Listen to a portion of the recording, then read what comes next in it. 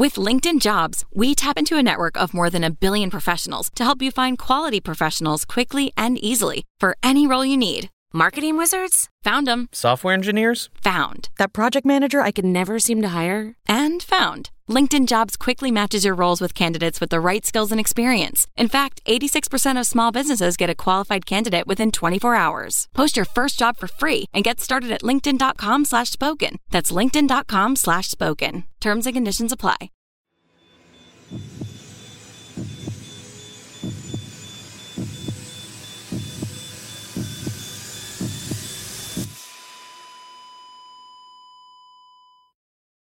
Our episodes deal with serious and often distressing incidents. If you feel at any time you need support, please contact your local crisis centre. For suggested phone numbers for confidential support, please see the show notes for this episode on your app or on our website.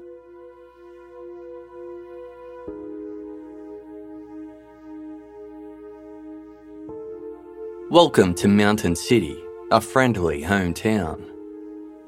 This message, written in bold white text on a bright red sign, greets travellers approaching the US town of Mountain City in the northeast corner of Tennessee. As the local population has never peaked beyond 2,600 people, Mountain City residents remain close-knit. They live a slow-paced lifestyle among the mountains, valleys and forests. The summers are warm, the winters are short, cold and wet, and it's partly cloudy all year round. There is no public transport, so everybody has a car, and that car is more often than not a pickup truck. Most residents own a gun. Many people own several. At around 6:30 on the morning of January 31, 2012, Brad Osborne was making his usual drive to pick up his friend and co-worker, Bill Payne. The two men worked at the Parkdale Mills textile plant and often carpooled to work. Bill was staying in his father's white single-storey weatherboard house in Mountain City.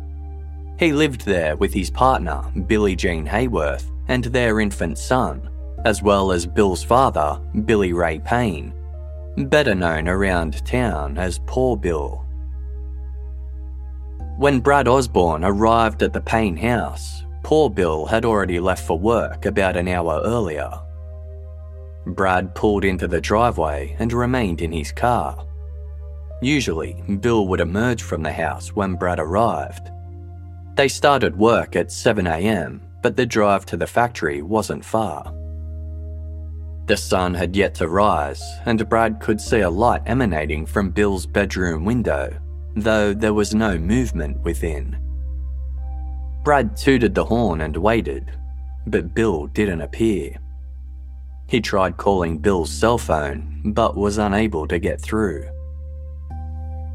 Minutes passed, and Brad became increasingly concerned about being late for work. He got out of his car and walked over to the house to hurry his friend along. Knowing that it was rarely locked, Brad headed to a sliding glass door at the rear of the house. When his knocks went unanswered, Brad let himself in. An alarm clock was going off in one of the bedrooms. Brad picked up the landline in the living room and called Bill's cell again, but he couldn't hear it ring. Then Brad heard something. It sounded like the quiet whimper of a baby. Not feeling comfortable with going into the bedrooms where Billie-Jean and her baby might be sleeping, Brad called out once more. He was met with silence and took this as his cue to leave. Brad drove alone to the textile plant, only to discover that Bill was not there and did not turn up as the morning wore on. Later that morning, at around 10, another visitor pulled up to the Payne house. Roy Stevens arrived to pick up his mail, which had been sent to Poor Bill's place. His wife, Linda, stayed in the car while Roy let himself in via the rear sliding glass door. Roy hollered out, sure that somebody must be home. After receiving no response, he ventured down the hallway towards the bedrooms. As he approached the first room, Roy saw what looked like blood near the doorway.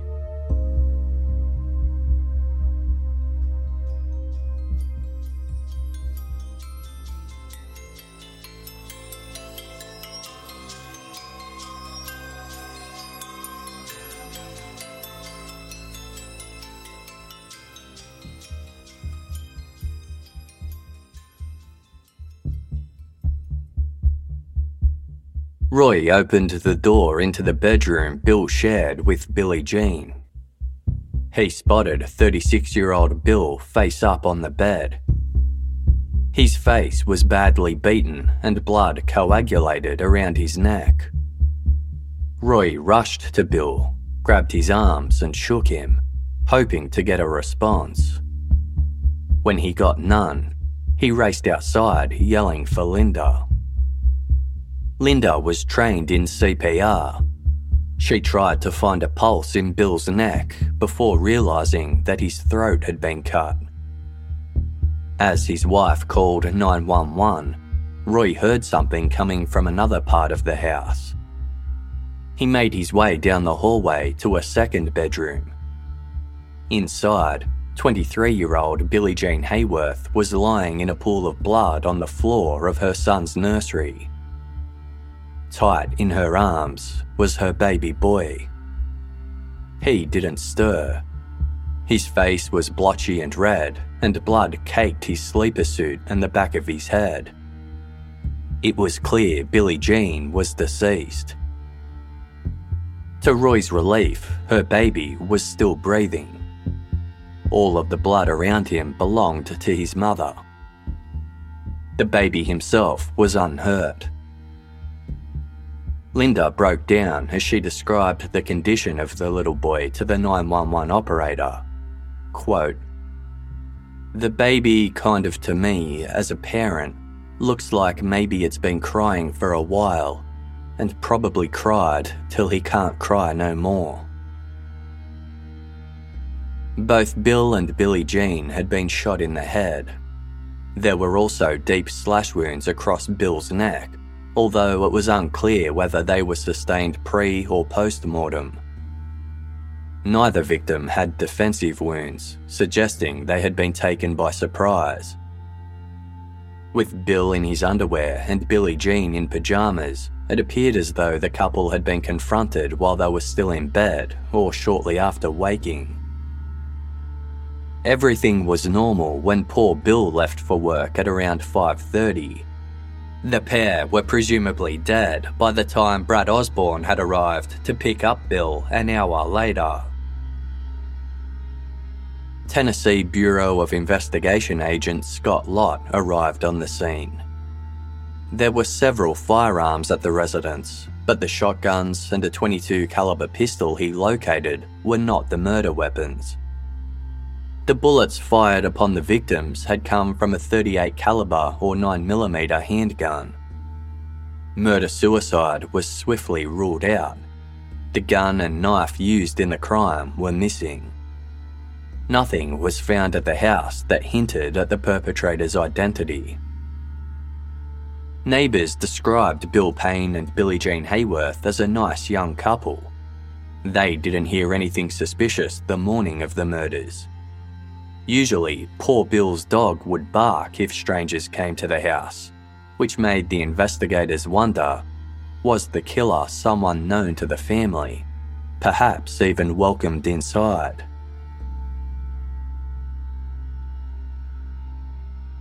A search of the Payne residence uncovered a small quantity of drugs, including methamphetamine. Police also recovered a meth pipe and some prescription medication. Mountain City was going through a drug crisis at the time, but nobody in the Payne household was on the police radar as being part of any large-scale dealing. Billie-Jean's best friend, a woman named Lindsay Thomas, had been at the Payne home the day before the murders. Billie-Jean mentioned receiving a fresh batch of pills for her and Bill to sell.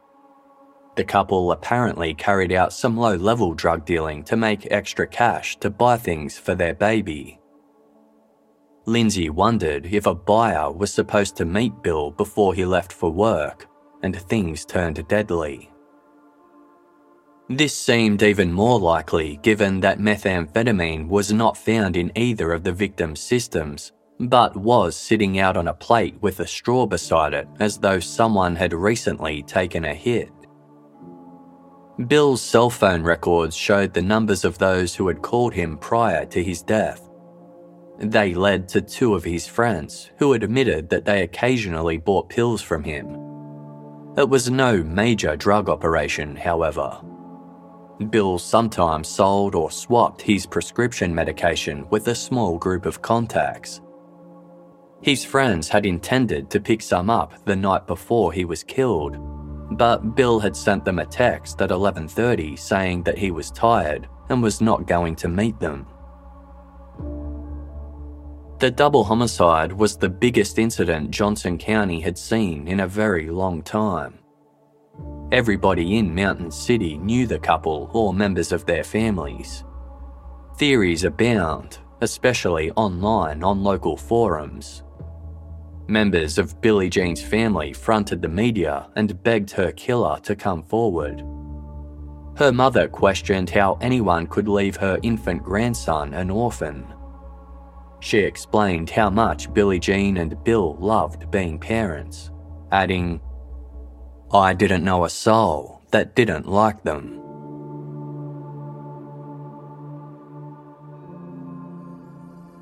Jamie Curd lived in a trailer at the end of a muddy driveway up a steep hill. With its outdoor laundry tub and sofa on the porch, it was a typical dwelling of those who were doing it toughest in Johnson County. Jamie had dropped out of school to work at the Parkdale Mills textile plant, where he laboured through 12-hour shifts. But he was able to work alongside his cousin, Bill Payne. The two were close despite their differences. Bill was popular and charismatic with lots of interests and hobbies. He was a coin collector who enjoyed NASCAR, trips to Las Vegas, and had a reputation as a bit of a player. He embraced life and had a tendency to blow his paycheck as soon as he got it.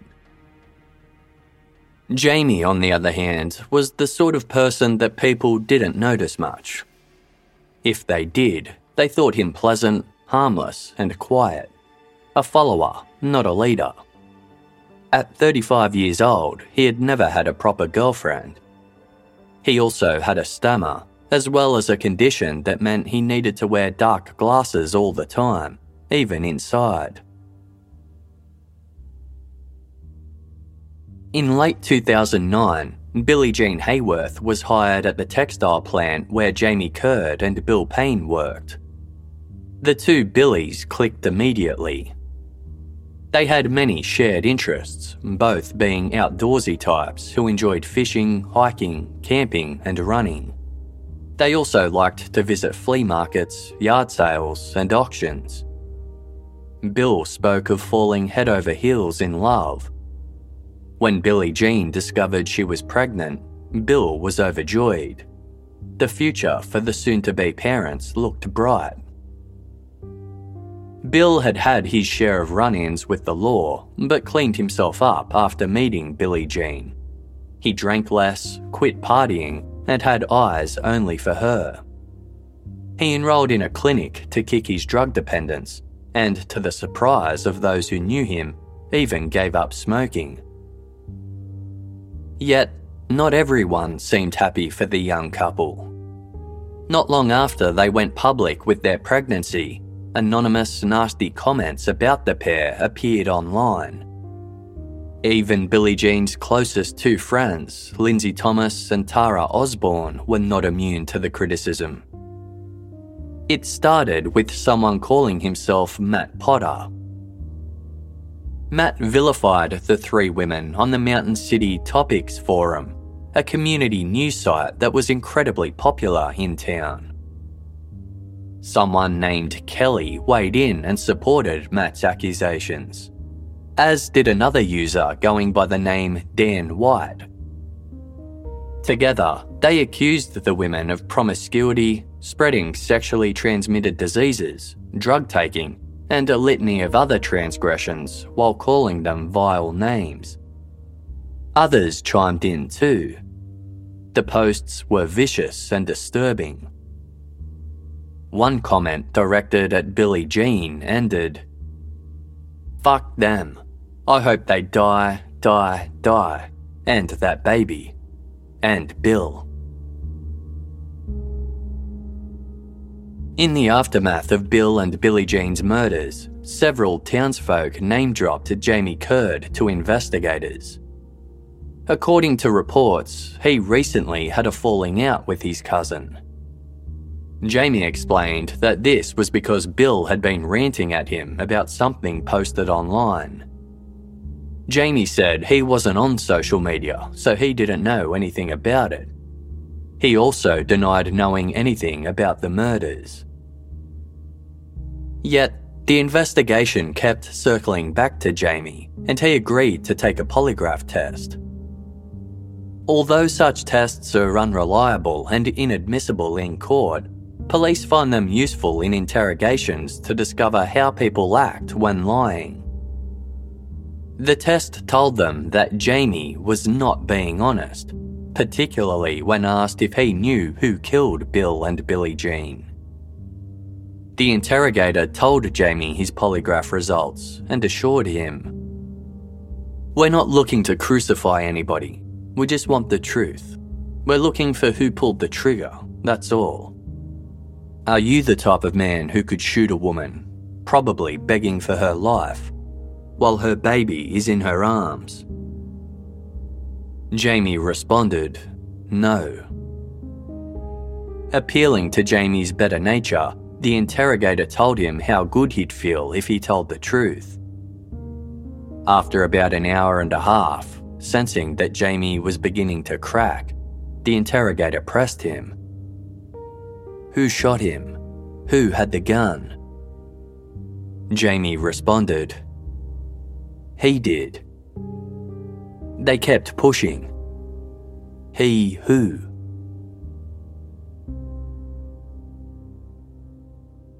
Stickers covering the back windshield of Buddy Potter's truck made it clear that he staunchly supported the Second Amendment as well as the National Rifle Association. He owned many guns, 2 of which he carried at all times, one in a shoulder harness and one on his ankle. Sometimes he wore a holster around his hips, Old West gunslinger style. Buddy was the nickname of local man Marvin Potter Jr. 7 years earlier, in 2004, the Potter family, consisting of Marvin, his wife Barbara, and their adult daughter Janelle, moved from Pennsylvania to Mountain City. Like many small towns, most of the locals had lived there for generations and could be slow to warm to outsiders. It didn't help that the Potter family kept to themselves and quickly developed a reputation of being odd. Buddy Potter told anyone who'd listen about his military history, including his experiences fighting in the Vietnam War. He spoke of being confined in a prisoner of war camp and rescuing fellow injured Marines. For this, he was awarded the Navy Cross Medal, the second highest military award for valour. He added it to his 3 Silver Stars, Bronze Star Medal, Purple Heart Medal, Airborne Wings, and Scuba Badge.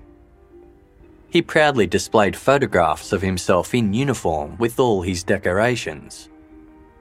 After attending jump, diving, survival, and recon schools, he said he was assigned to Marine Force Reconnaissance, a special operations force tasked with military intelligence missions.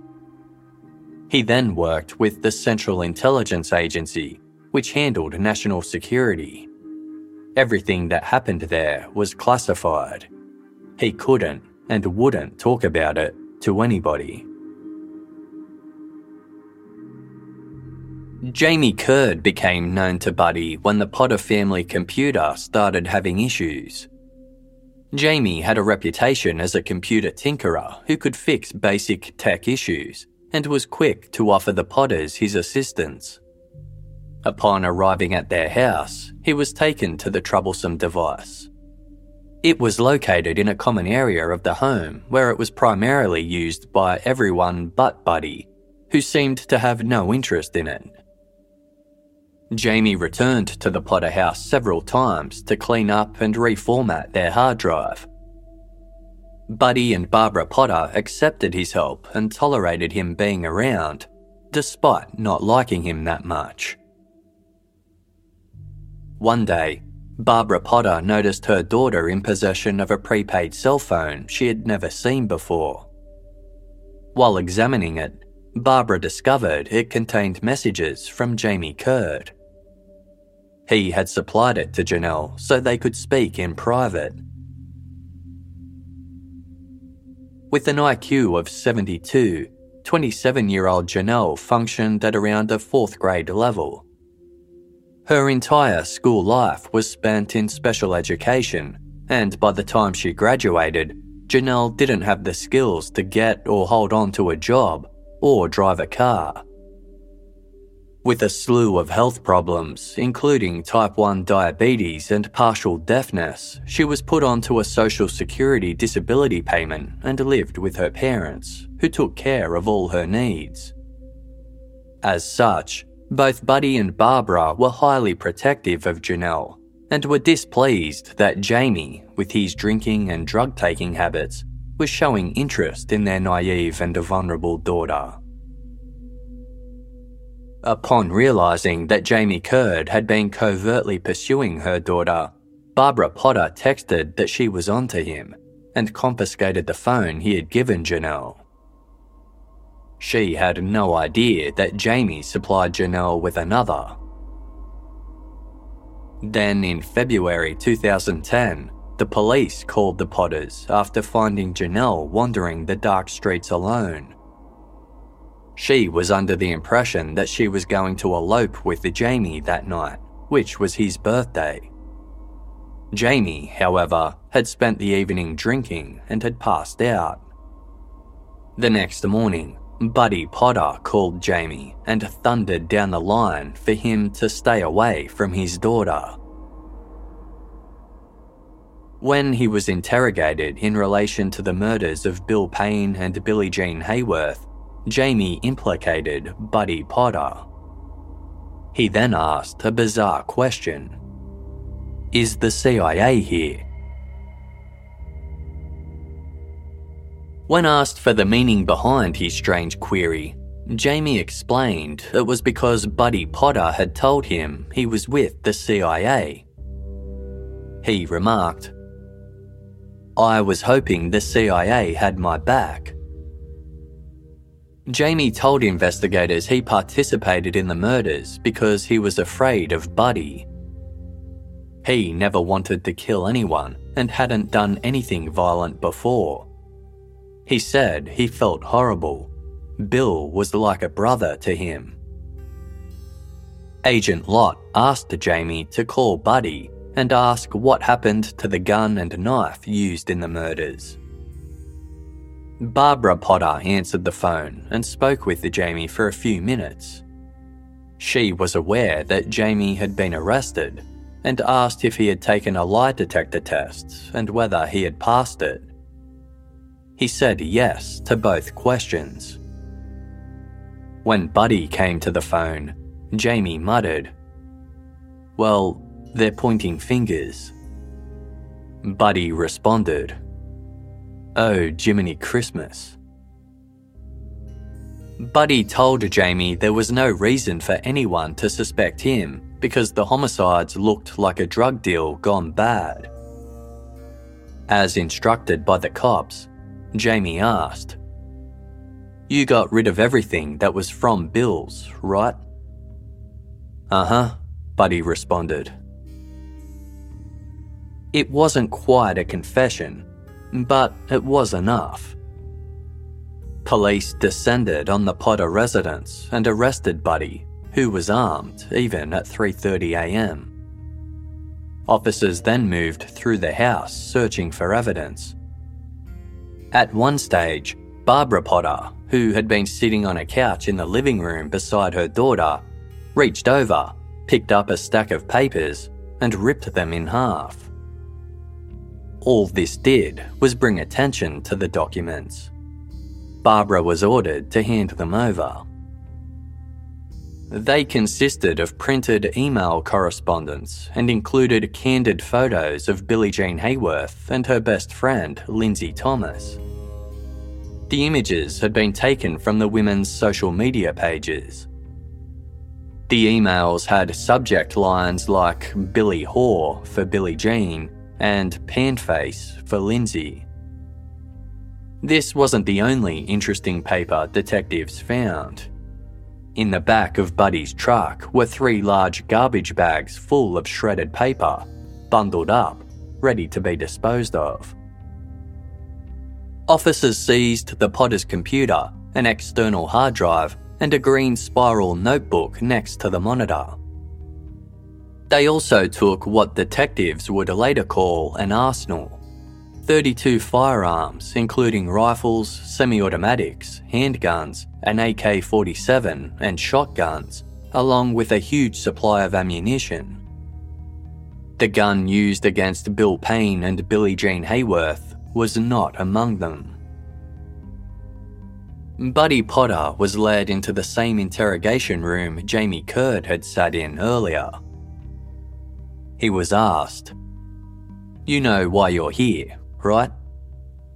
Buddy responded, "Someone's told you that I'm the one that killed somebody."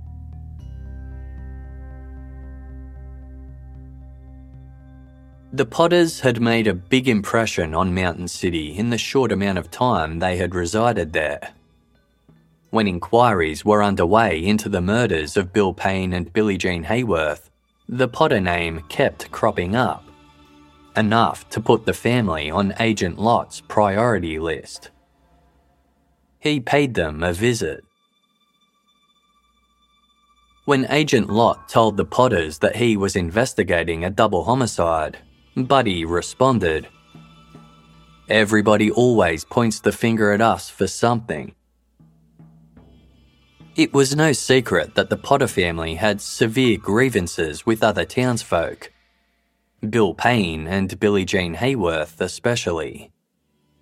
Their conflict had arisen from an online dispute that had turned intensely vitriolic. Buddy admitted to visiting the Payne house many times in relation to the feud, though denied involvement in the murders.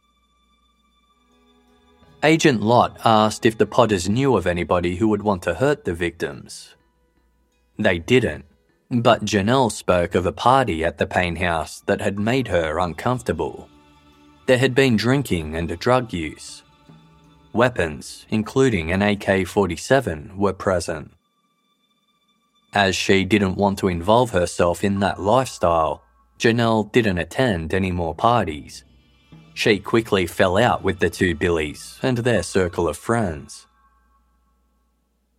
Typical of the town, news of the broken friendship became a hot topic online, particularly on topics, where users took sides despite having no involvement in the dispute. Some defended Janelle, noting her sweet nature and innocent mindset. They ordered the other women to leave her alone. Others stood by Bill and Billie-Jean and their friends. The online bickering, mostly fueled by random community members or anonymous posters, only served to increase hostilities between the ex-friends. Janelle's social media accounts were hacked and fake pages had been created using her photo. Her father had to deal with baseless accusations of being a drug dealer. Efforts to quash the animosity were futile against the aggressive, cruel, and degrading comments shared online. The Potter family accused Billie-Jean Hayworth and her friends of instigating, continuing, and amplifying the harassment, but felt Bill Payne was also a driving factor. Janelle explained that Bill was always trying to push someone's buttons and that anyone who came into contact with the couple had trouble with them. Barbara Potter informed Agent Lott that sugar had been poured into the Potters' gas tanks, that Buddy's truck was scratched, their garage door was broken, and rocks were thrown at their house and Janelle's bedroom window. Despite all the issues they had with the victims, Buddy assured Agent Lott that he would never wish murder upon anybody. Following Buddy Potter's arrest, he was asked whether he was a cold-hearted killer or his family's protector. Buddy responded, "I'm a protector of my family to start with, but I did not do this." He was told that Jamie Curd had already implicated him in the murders, to which Buddy replied, "He's throwing me under the bus." As the hours wore on, Buddy became emotional. He revealed the extent of the harassment his family had received since their issues arose with Bill and Billie-Jean. He said there was a $3,000 bounty on each member of his family, adding, "Ever since all this crap started, I've had my life threatened, my wife has been threatened, they've threatened to take Janelle, cut her head off, catch her in a restroom and murder her, rape her because she's a virgin, and just so much bullshit." Buddy broke down and started sobbing. He was then asked, "Do Janelle and Barbara know what you did?" He responded with a firm no. After the interview, Buddy called his wife. Their conversation was covertly recorded. Buddy opened with, "Barbara, before you find out from somebody else, I want you to know I was involved in it. I did it. I didn't want you to be afraid no more." Rather than sound shocked, Barbara responded calmly that he could not have committed the murders because he was at home with her the whole time. Buddy told Barbara, "I love you. I did it to protect you." But Barbara wasn't having it. She said, "You're not guilty because you were here. You have to say that. You were here. I saw you. You haven't had no rest and you don't have your oxygen. You're not yourself right now." Before concluding the call, Barbara repeated, "Don't worry, honey. You were right here. I saw you right here." Detectives were mystified. Was this a loving wife trying to provide an alibi for her husband? Or was Buddy Potter innocent? Barbara Potter would later criticise the police for interviewing Buddy for hours without allowing him access to the oxygen that he needed to function properly. She accused them of coercing a confession because when denied oxygen, her husband often said strange and untrue things. A doctor later stated that while Buddy's history of hypoxia could have contributed to an impaired state of mind, there were no known cases of hypoxia causing a patient to lie. Both Buddy Potter and Jamie Curd were charged with first-degree murder. With bonds set at $1.5 million each, neither made bail. The investigation then took a massive hit when Jamie suddenly recanted his confession.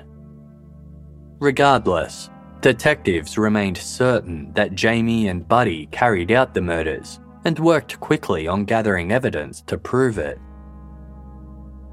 One agent was tasked with piecing together the paper in the garbage bags found in Buddy's truck, shred by shred.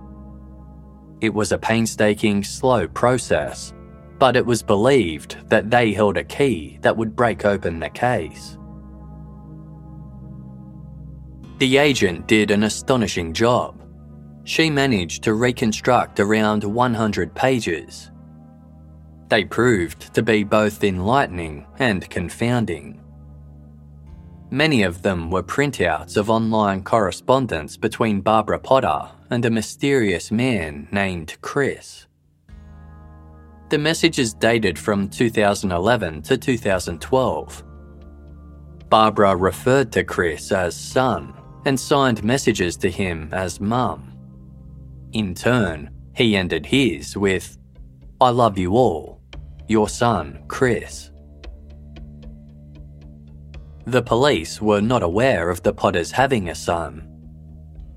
Barbara mostly spoke to Chris about the harassment her family had received following their move to Mountain City. They shared a mutual hatred for Bill Payne, Billie-Jean Hayworth, and Billie-Jean's friends for fueling their ongoing grief. Many of the messages included some sort of threat or desire for violence, harm, or death to the group.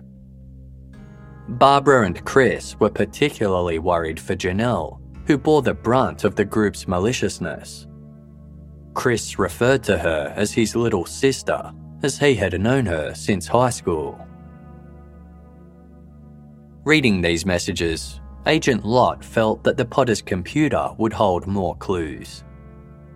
Fortunately, the green spiral notebook seized from the Potters' home contained a list of usernames and passwords to the family's social media and email accounts. But as they suspected that many of the communications there might have been deleted, investigators also obtained subpoenas for records from the family's email and internet providers. Agent Lott received a DVD containing over 20,000 emails. Something stood out among them. In mid-January, Barbara had sent herself 2 links: "Can God forgive a murderer?" and "Questions about forgiveness and murder." Why would Barbara be wondering about whether God could forgive murderers 2 weeks before Bill and Billie-Jean were killed?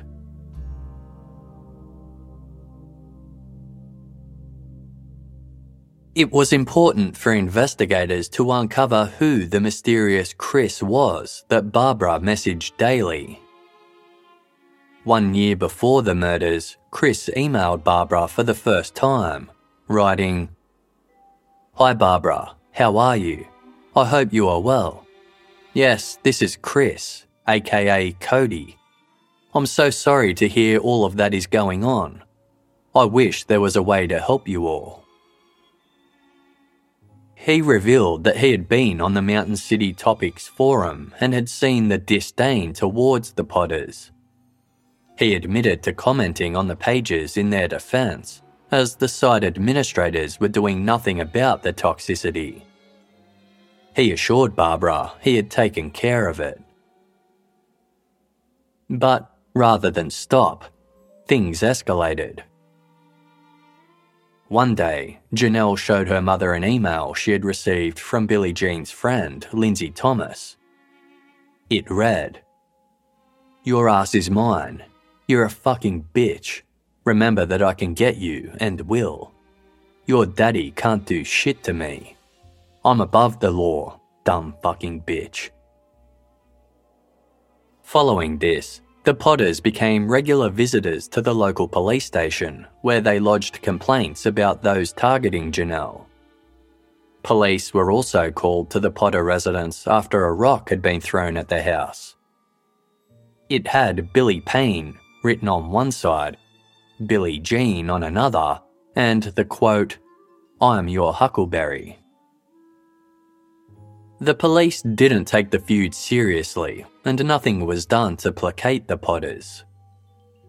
When Barbara expressed her irritation at the lack of police action to Chris via email, he called Johnson County law enforcement dumb and untrustworthy. He knew the names of many local officers and deemed them incompetent and ineffective. Chris promised Barbara that if anyone harmed Janelle, that he would do what he was trained to do. It was clear from the pair's discussions that Chris worked for the CIA and through this had connections to Buddy Potter. He mentioned shooting people in the line of duty and claimed he had gotten rid of people in Russia and in New York. He told Barbara, "I knew it was us or them, so I had to kill. But I love to shoot now, and killing does not bother me at all." Barbara let him know, "As long as you are doing the right thing for mankind, then you will not be judged badly. You are helping others by getting rid of the bad." Chris expressed a desire to kill the Mountain City residents that had caused the Potters grief, including Johnson County Sheriff Mike Reese for his inaction. However, there were always reasons he couldn't carry out the slayings himself. He guaranteed that if Buddy took matters into his own hands, he would be protected by the CIA. This encouraged Barbara into thinking that violent action should be taken against her foes, as her family would be safe from repercussions. She badgered Chris to talk to his superiors to have Buddy's CIA identification reissued so that he could get access to CIA guns. Barbara explained that Buddy was fed up and ready, and although a very patient man, had been pushed too hard for too long. As Buddy didn't use a computer, Barbara would print out any important information from Chris, pass it on, then destroy the paper. One day, Buddy was handed yet another printout of an email from Chris. He had written that if Buddy decided to do anything, he should get Bill Payne first because, quote, "he's really mean and an asshole." The emails confused investigators. On the one hand, they were certain that Chris was not a law enforcement operative.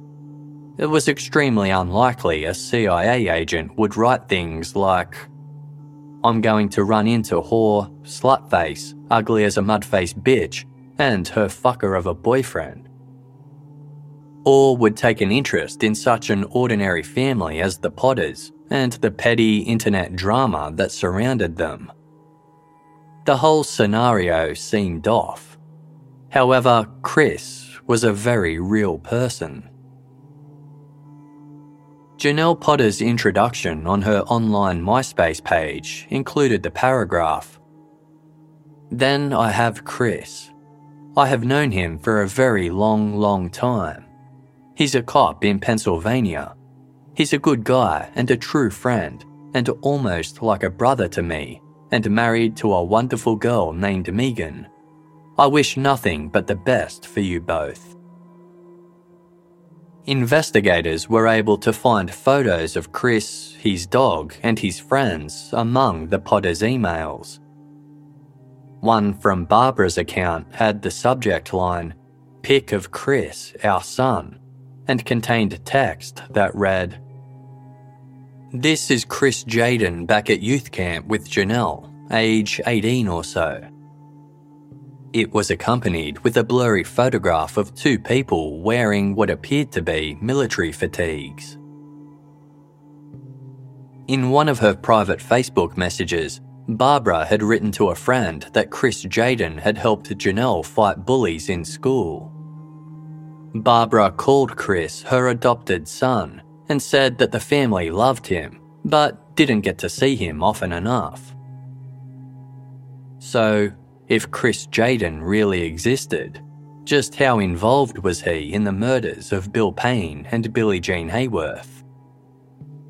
Investigators wanted answers. It was time to contact the man himself and find out what was going on. Christopher Jaden was a certified constable in Delaware and had previously worked for the city's police department. He revealed that he had attended high school with Janelle Potter, but his recollections didn't align with him seeing her as a sister. He recalled Janelle as being very strange. She was known to throw tantrums, have problems with classmates, and get in trouble a lot. Like most people, Chris kept his distance. He had 2 classes with Janelle and spoke to her occasionally, but they weren't part of the same friendship group. If he was nice to her, she would sometimes hang around, but he would extricate himself politely. That was the extent of their interactions. She once sent him a friend request on Facebook, but he declined it. Chris had not had contact with Janelle since graduating from high school in 2000. He had never met any of the other Potters or anyone else from Mountain City. This raised the question, why would Barbara Potter call a man she had never met her son? Although he worked in law enforcement, Chris had never served in the CIA. Chris looked at the photographs of him in the Potter's possession. Some were old profile pictures that had been lifted from his social media accounts. He didn't recognise the rest. Some were of men who looked like him, or blurry photos in which the man featured could pass as him. He had never sent the family or anyone else involved with the Potters pictures of himself. It didn't take long for Agent Lott to rule out the real-life Chris Jayden as having any part to play in the Payne Hayworth murders. The revelation didn't come as a surprise though, and only served to confirm suspicions. The email that the phony Chris sent his messages from gave a very good indication as to his true identity.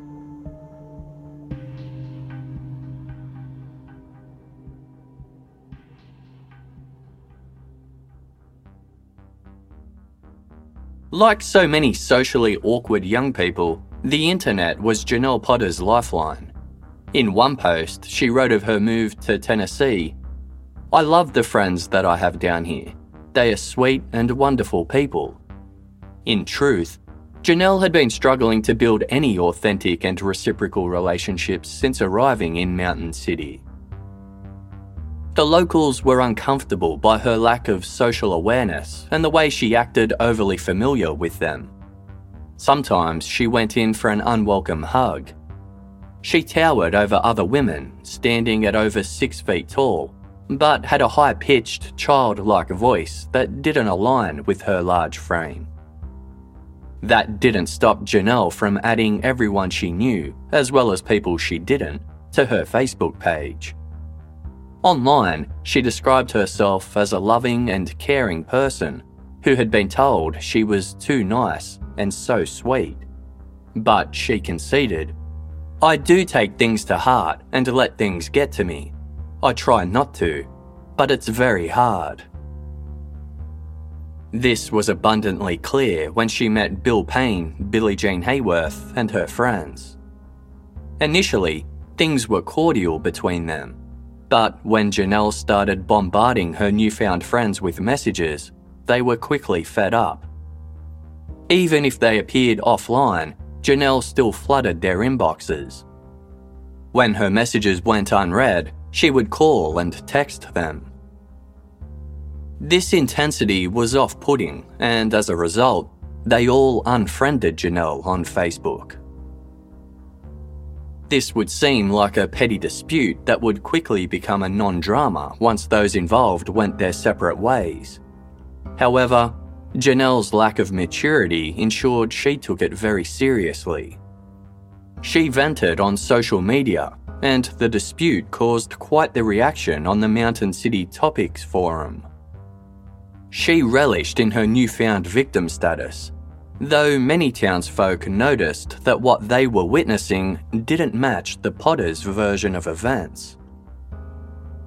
In real life, Billie-Jean and her friends Lindsay Thomas and Tara Osborne faced upwards of 20 calls a day from the Potters' home phone number. When they'd answer, Janelle would either breathe or scream down the line. They were forced to take their phones off the hook just for a reprieve. Lindsay Thomas filed a phone harassment charge against Janelle, her affidavit stating, "This all started because I deleted her off my Facebook." However, the case was dismissed, as Lindsay was not able to satisfy the burden of proof beyond a reasonable doubt that the calls were coming from Janelle. To Buddy and Barbara Potter, the court result proved their daughter was the innocent party and her tormentors were liars. Janelle vehemently denied harassing any of her former friends, whom she took to referring as the Mean Girls. She maintained that she was the victim, with the harassment also occurring offline and embroiling her entire family. She shared copies of messages allegedly sent to her by her aggressors to her parents.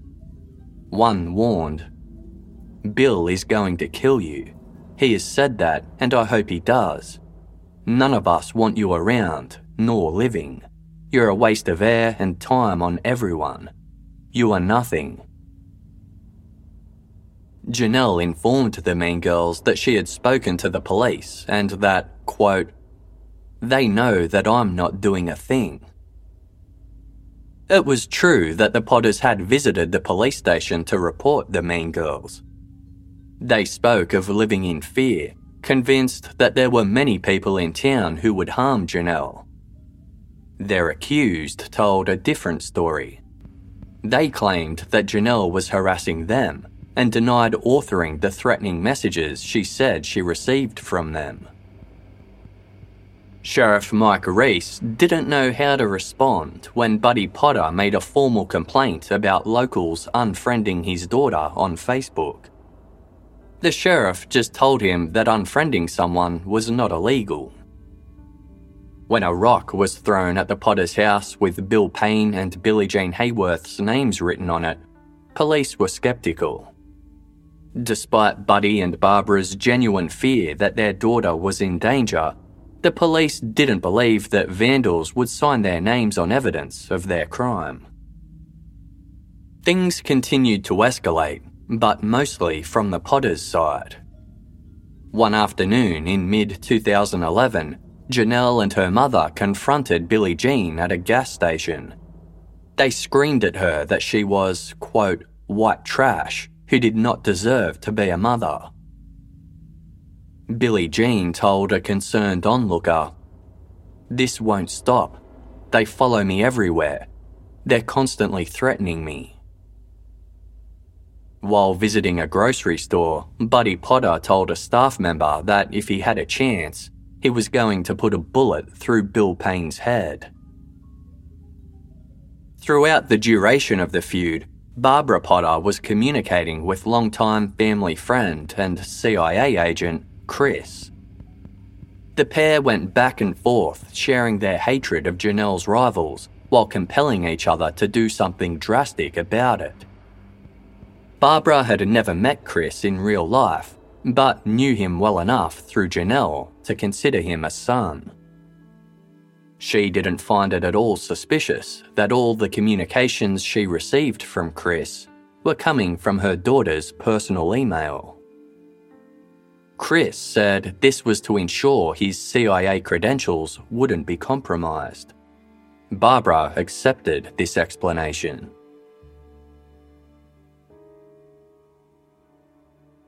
When Jamie Curd first met Janelle Potter, it was an unremarkable experience. The pair had been set up in part by Jamie's cousin, Bill Payne. Since she had met Bill through mutual friends, many suspected that Janelle had a crush on him. He kept things platonic. Both Jamie and Janelle were Mountain City's lonely misfits, and Bill thought they'd make a good match instead. Despite a lackluster introduction, Janelle asked for Jamie's phone number, and a relationship quickly blossomed. Janelle called Jamie often, but the calls were no more than 45 seconds. They had to be brief because she didn't want her parents to know they were talking. Buddy and Barbara Potter didn't like Jamie. They felt he was beneath them and a bad influence. While Jamie wanted to prove himself worthy, it was the first time he had a girlfriend, so he respected Janelle's desire to keep things secret. When Janelle mentioned she was having computer problems, Jamie saw an opportunity to get inside the Potter residence to see her. When Buddy and Barbara deduced that Jamie had feelings for their daughter, they were not pleased. He wasn't good enough for their beloved Janelle, and they would never permit the pair to date. Jamie purchased Janelle a cell phone so they could speak behind her parents' back. When Barbara discovered this phone, Jamie got Janelle another. After 5 or 6 months, Jamie and Janelle began to talk about eloping. Janelle snuck out of her home one night to wed Jamie, but he got drunk and failed to meet up with her. Buddy was furious when he learned of what the pair had planned and chewed Jamie out over the phone, saying that his daughter didn't love him. He then passed the phone to Janelle, who confirmed what her father had said. Although Jamie agreed to stop talking to Janelle, she called him days later. She said she loved him and wanted to keep their secret relationship going. They went back to their old ways. When Jamie's mother passed away in May 2011, he received a call from Barbara Potter expressing her condolences. Jamie was his mother's caregiver, and the loss hit him hard. For the first time, Barbara showed Jamie compassion and told him to call her if he ever needed anything. She also invited him around for dinner. The Potters continued to show Jamie kindness, hosting him on holidays and allowing him to visit. It had taken years, but Jamie Curd had finally been accepted by Buddy and Barbara Potter. Buddy took him out shooting, and Barbara treated him to homemade cake. Though things were never at the point where Jamie could openly date Janelle. He never pressed the matter in fear they would shun him again and he wouldn't be able to see Janelle at all. His desire to see her ensured he remained loyal to the family and did everything they asked. Barbara and Janelle brought Jamie up to speed on the hassles they were having with the mean girls. They believed they were targeting Janelle due to jealousy over how pretty she was. Jamie wasn't on Facebook and didn't care much for social media, so Janelle forwarded him the threatening messages her enemies sent her. Jamie was shocked at the nasty abuse being hurled at Janelle, especially as Janelle was such an innocent and gentle person. He was still working with Bill, but tensions were rising between the two. Jamie was deeply in love with Janelle and took the Potter's side of the feud against his cousin. It got bad enough that their employer had to assign them to different shifts. Now that she had accepted him as a family friend, Barbara began to write long, rambling emails to Jamie.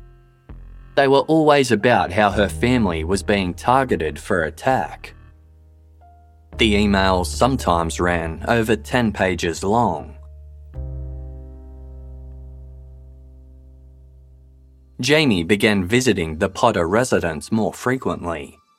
Each time, Barbara would monopolise the conversation with rants about the mean girls.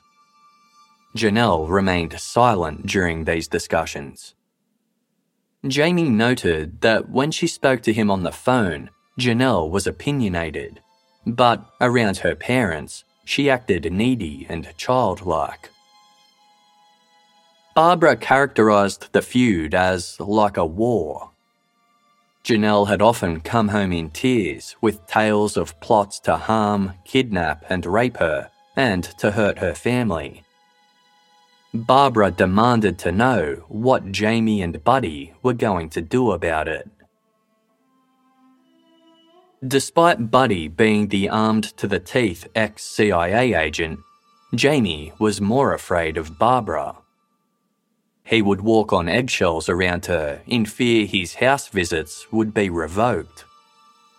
He listened to her tirades and nodded and agreed, hoping it would earn him an invitation to dinner or even a family outing. Soon, Jamie began receiving emails from Chris.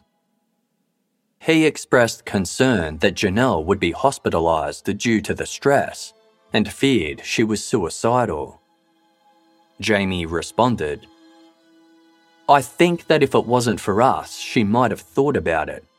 I can tell she has just taken all she can take from those motherfuckers.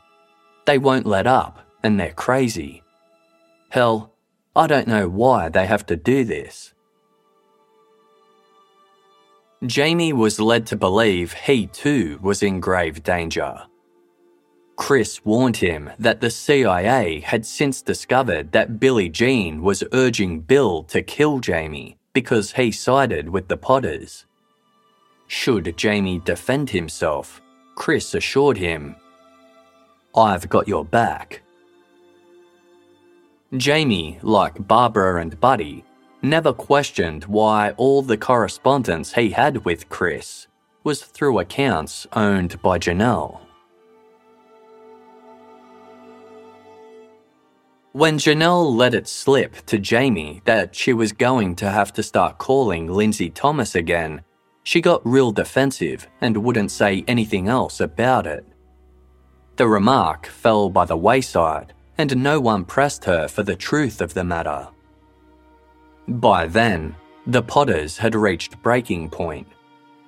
Barbara wrote to Jamie, "They are trying to kill Janelle little by little, but Doc says that at this rate it could happen any time with a heart attack or stroke. The stress has to stop." She said the attacks would not end until we're all dead or gone, and that Chris had told her, "The cops are behind Billie-Jean." More than anyone, Bill Payne was sick of the drama. He continued to try and smooth things over with the Potters. He told them that Janelle was lying to them as well as the rest of the world, but they were having none of it. "Leave us alone," Barbara yelled at Bill. "If you call here again, I'm going to do something about it." As Barbara, Chris, Buddy and Jamie talked about what needed to be done, it became clear that there was only one solution. The group believed Janelle's tormentors were never going to stop, unless they were made to stop.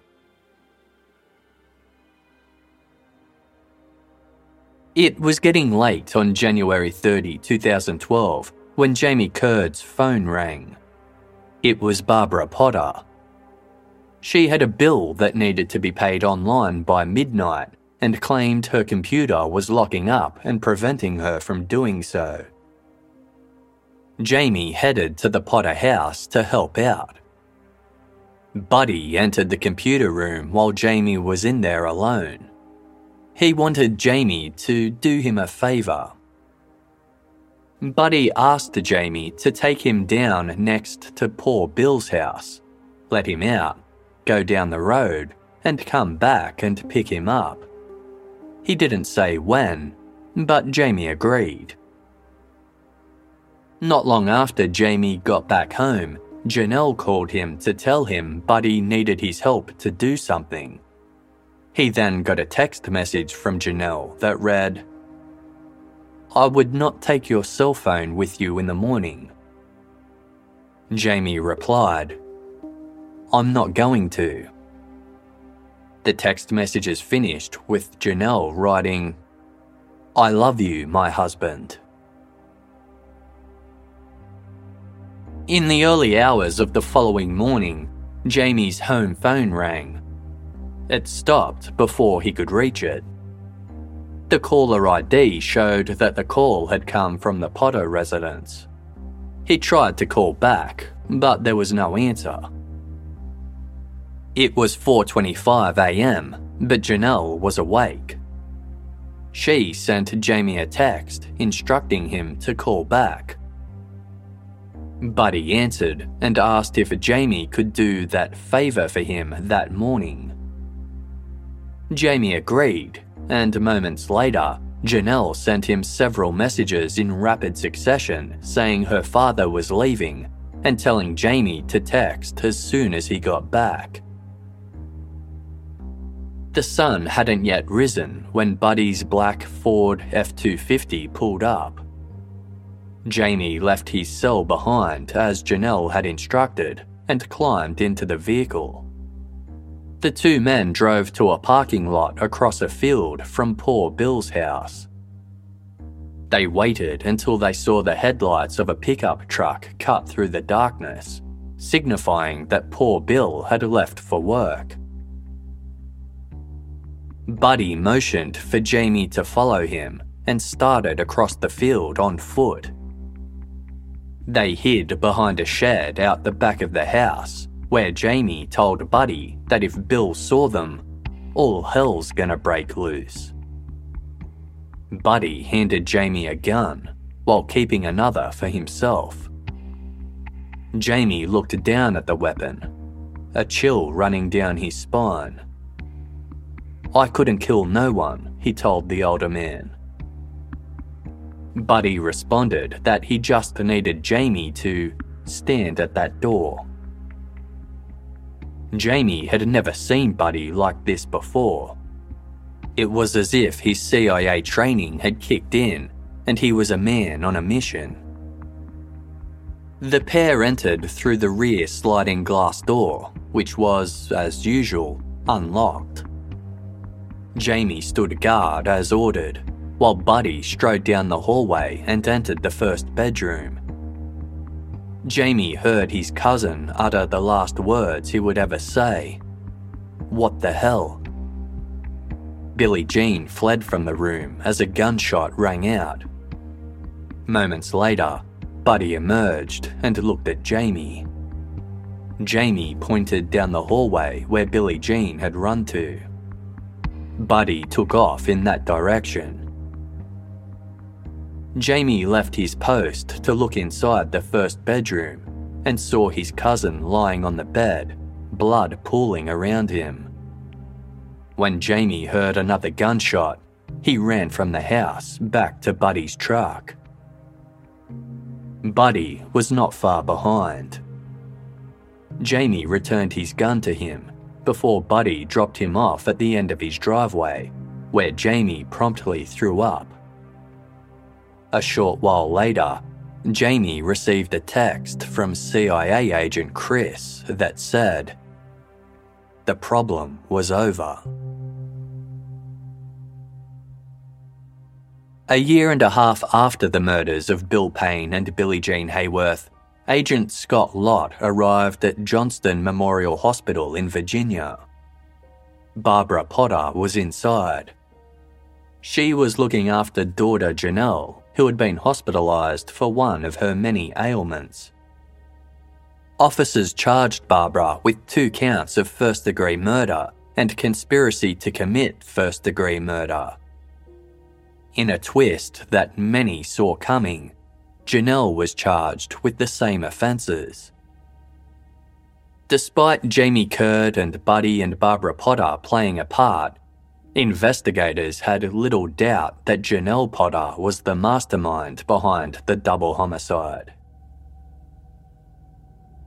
Catfishing refers to a form of deception wherein a person creates a fake persona online in order to form a relationship with another person. Motivations vary and include financial gain, to compromise or upset the victim in some way, or wish fulfillment. Usually, the catfisher doesn't know the person they are fooling outside the internet. Other times, it is someone well known to the clueless victim. When they spoke of CIA agent Chris, Jamie, Barbara, and Buddy did so believing he was a very real person who was exactly as he portrayed himself to be. The trio trusted Chris, certain he was an old friend of Janelle's, despite never having met him themselves. The Chris they knew, however, was a catfish. Several factors could have contributed to them not seeing through the deception. Whether it was their level of education, their naivety, their inability to think critically, or just tunnel vision with the feud, at no point did anyone who spoke online with Chris ever question his identity. No one noticed that Chris's spelling, grammar, and punctuation was similar to someone they spoke to daily for years. There were some differences. Chris would rant and curse and wish pain and death. Janelle, on the other hand, hated cursing, and her writing was always sweet and loving, with no threats of violence. Yet, it was clear as day to investigators examining the pages upon pages of communications published by Chris. He was Janelle Potter. Janelle had invented the online persona of Chris. Masquerading as him, she was able to manipulate her mother to convince her gullible father and boyfriend to murder her enemies. As Chris, Janelle pressured her parents to act. Chris wrote to Barbara that Bill Payne was spreading rumours that Buddy was involved in drug dealing and had plans to kill Janelle. Others, including Janelle's foes, failed to convince the Potters that their daughter was lying about what was really going on. Bill Payne once provided Buddy Potter a 2-inch thick folder of documents that proved Janelle was the aggressor. Janelle's social media had never been hacked, and there was no bounty on the Potters' heads. Bill even tried to impress upon Jamie that Janelle was behind many of the usernames fueling the online hostilities. He even doubted that Chris was a real person. Despite this, Jamie, Barbara, and Buddy wouldn't allow themselves to think of Janelle as anything else but an innocent and sweet person. It took almost a year, but Janelle's incessant emails and messages had the intended effect. Her mother, father, and boyfriend were all willing to kill for her, and they did. She had washed her hands of her involvement. There was plenty of evidence of Chris explicitly expressing a desire to kill Janelle's rivals, but there was no evidence of her ever making such requests. But her deception didn't stop there. She also authored many of the abusive social media messages and emails she claimed were from her harassers. Janelle was nothing if not prolific in her writing. She orchestrated an intricate web of deceit to paint herself as a victim and elicit sympathy. Most other people who observed the online bickering noticed the patterns in the posts by those who jumped in to defend Janelle, and it was obvious they were all one person. It was only after he had committed murder for the woman he loved that Jamie was embarrassed and ashamed to admit that he had been played. He wondered if Janelle had ever loved him at all, or if she simply saw him as a means to get what she wanted. Buddy Potter was tried alone in October 2013. The prosecution described him as someone who was cold enough, calculating enough, and trained enough to be able to conduct murders like that, before saying, "At least he thinks he is. He likes to tell people he's that kind of person. He likes for his family to think he's that kind of person."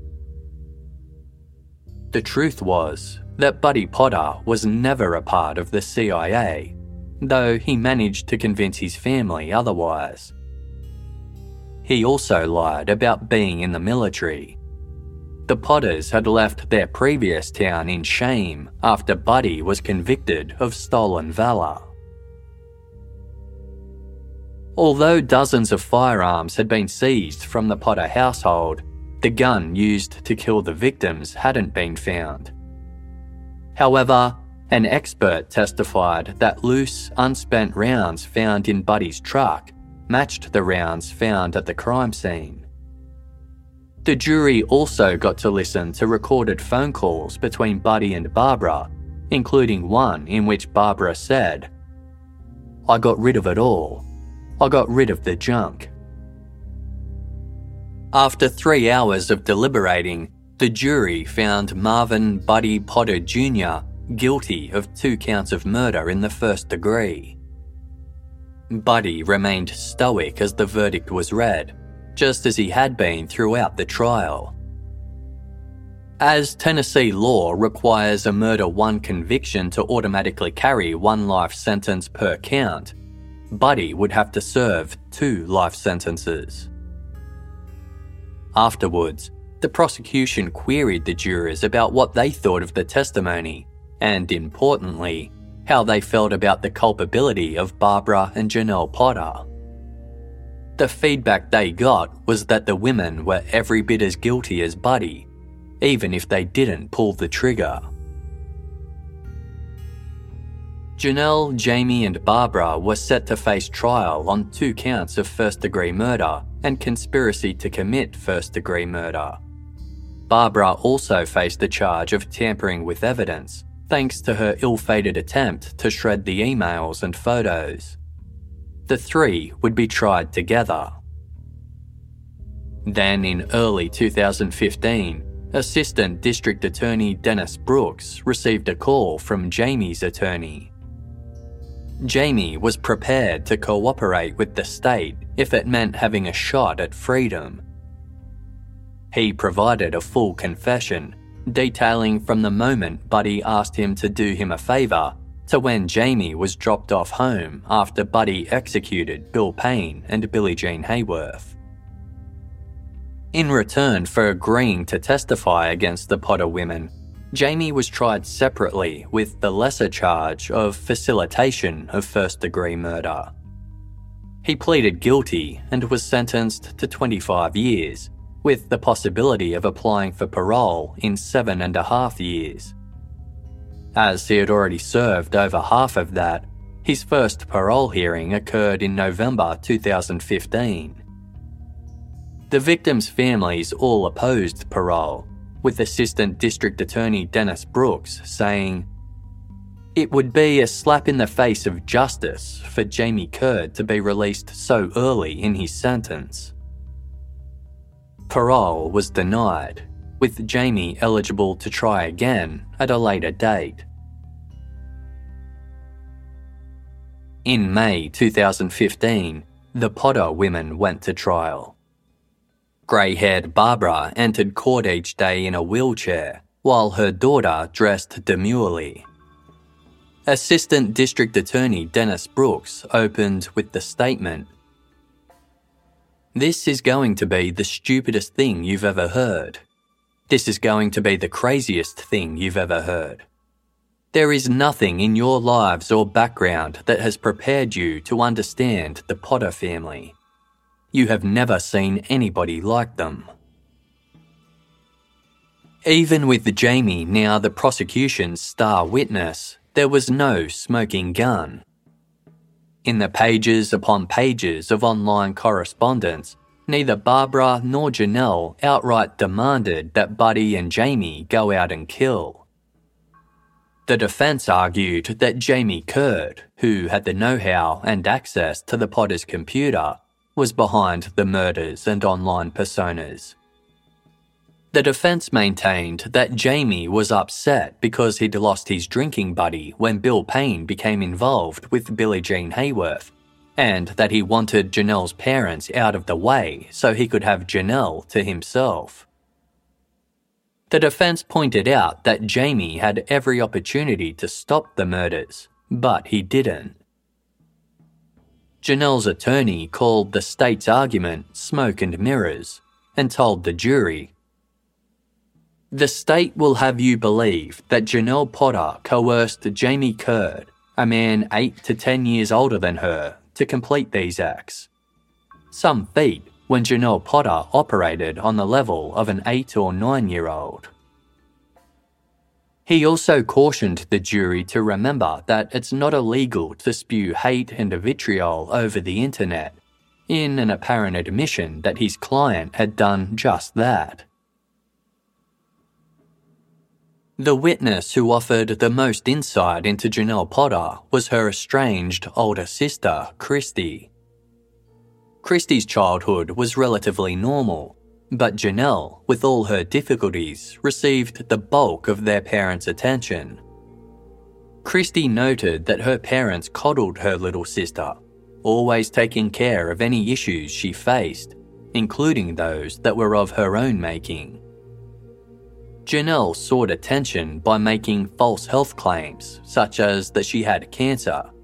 At other times, she would collapse dramatically in the hallways, waiting for people to notice and make a fuss over her. Janelle's inability to reason meant that she was unable to understand when other kids were joking. She took things too seriously and in ways the other party did not intend. As a result, Janelle had trouble making friends and would often get into disagreements and conflicts. Her parents would step in and either smooth things over or threaten the other party until they backed down. In middle school, a dispute between Janelle and another girl went all the way to court. Janelle claimed the girl had punched her because Janelle was too pretty. Buddy and Barbara drummed into Janelle how different she was and gushed that this made her special and better than other kids. Over time, Christy came to believe that her little sister's disabilities were, quote, not as bad as everybody else said they were. She felt pushed to the sidelines as her parents were consumed with loving and protecting their favoured daughter, Janelle. She mostly attributed her troubled childhood and strained familial relationships with her mother. Christy eventually moved out and severed ties with her family. She felt that Janelle manipulated and deceived other people for her own ends, especially their parents. A psychologist told the jury, "The allegation that Janelle is in some way a mastermind or a manipulator or a planner, I think really flies in the face of the facts, which go back and say that she is functioning basically as a 4th grader. When the prosecution then asked, "Can a 9-year-old be manipulative?" the psychologist responded, "9-year-olds manipulate their parents all the time." Barbara and Janelle Potter were found guilty on all charges. Both women were sentenced to 2 life sentences, one for each count of first-degree murder.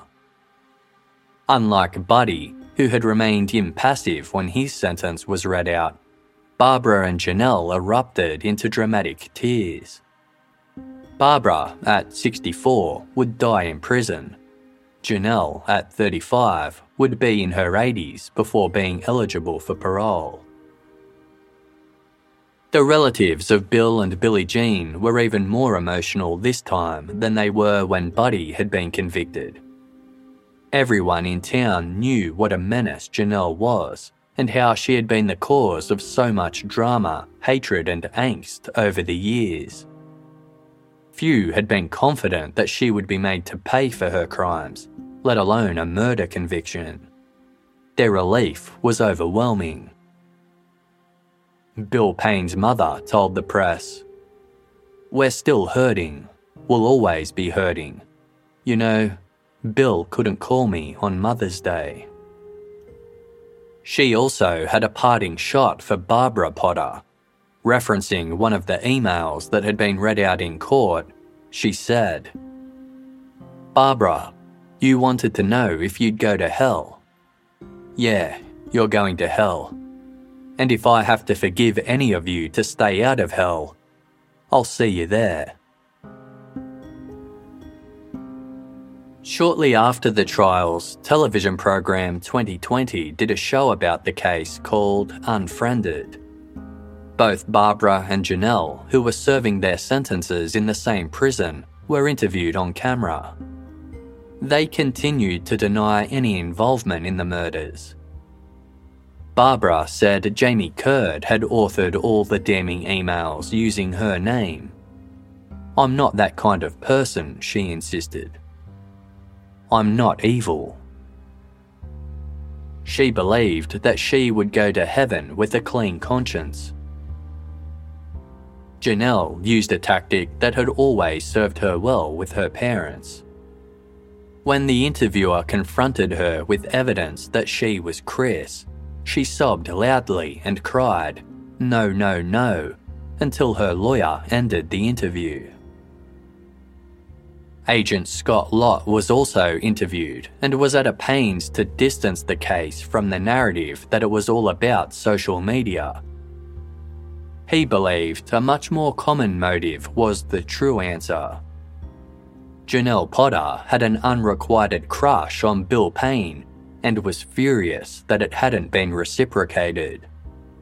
He said, "It wasn't defriending on Facebook.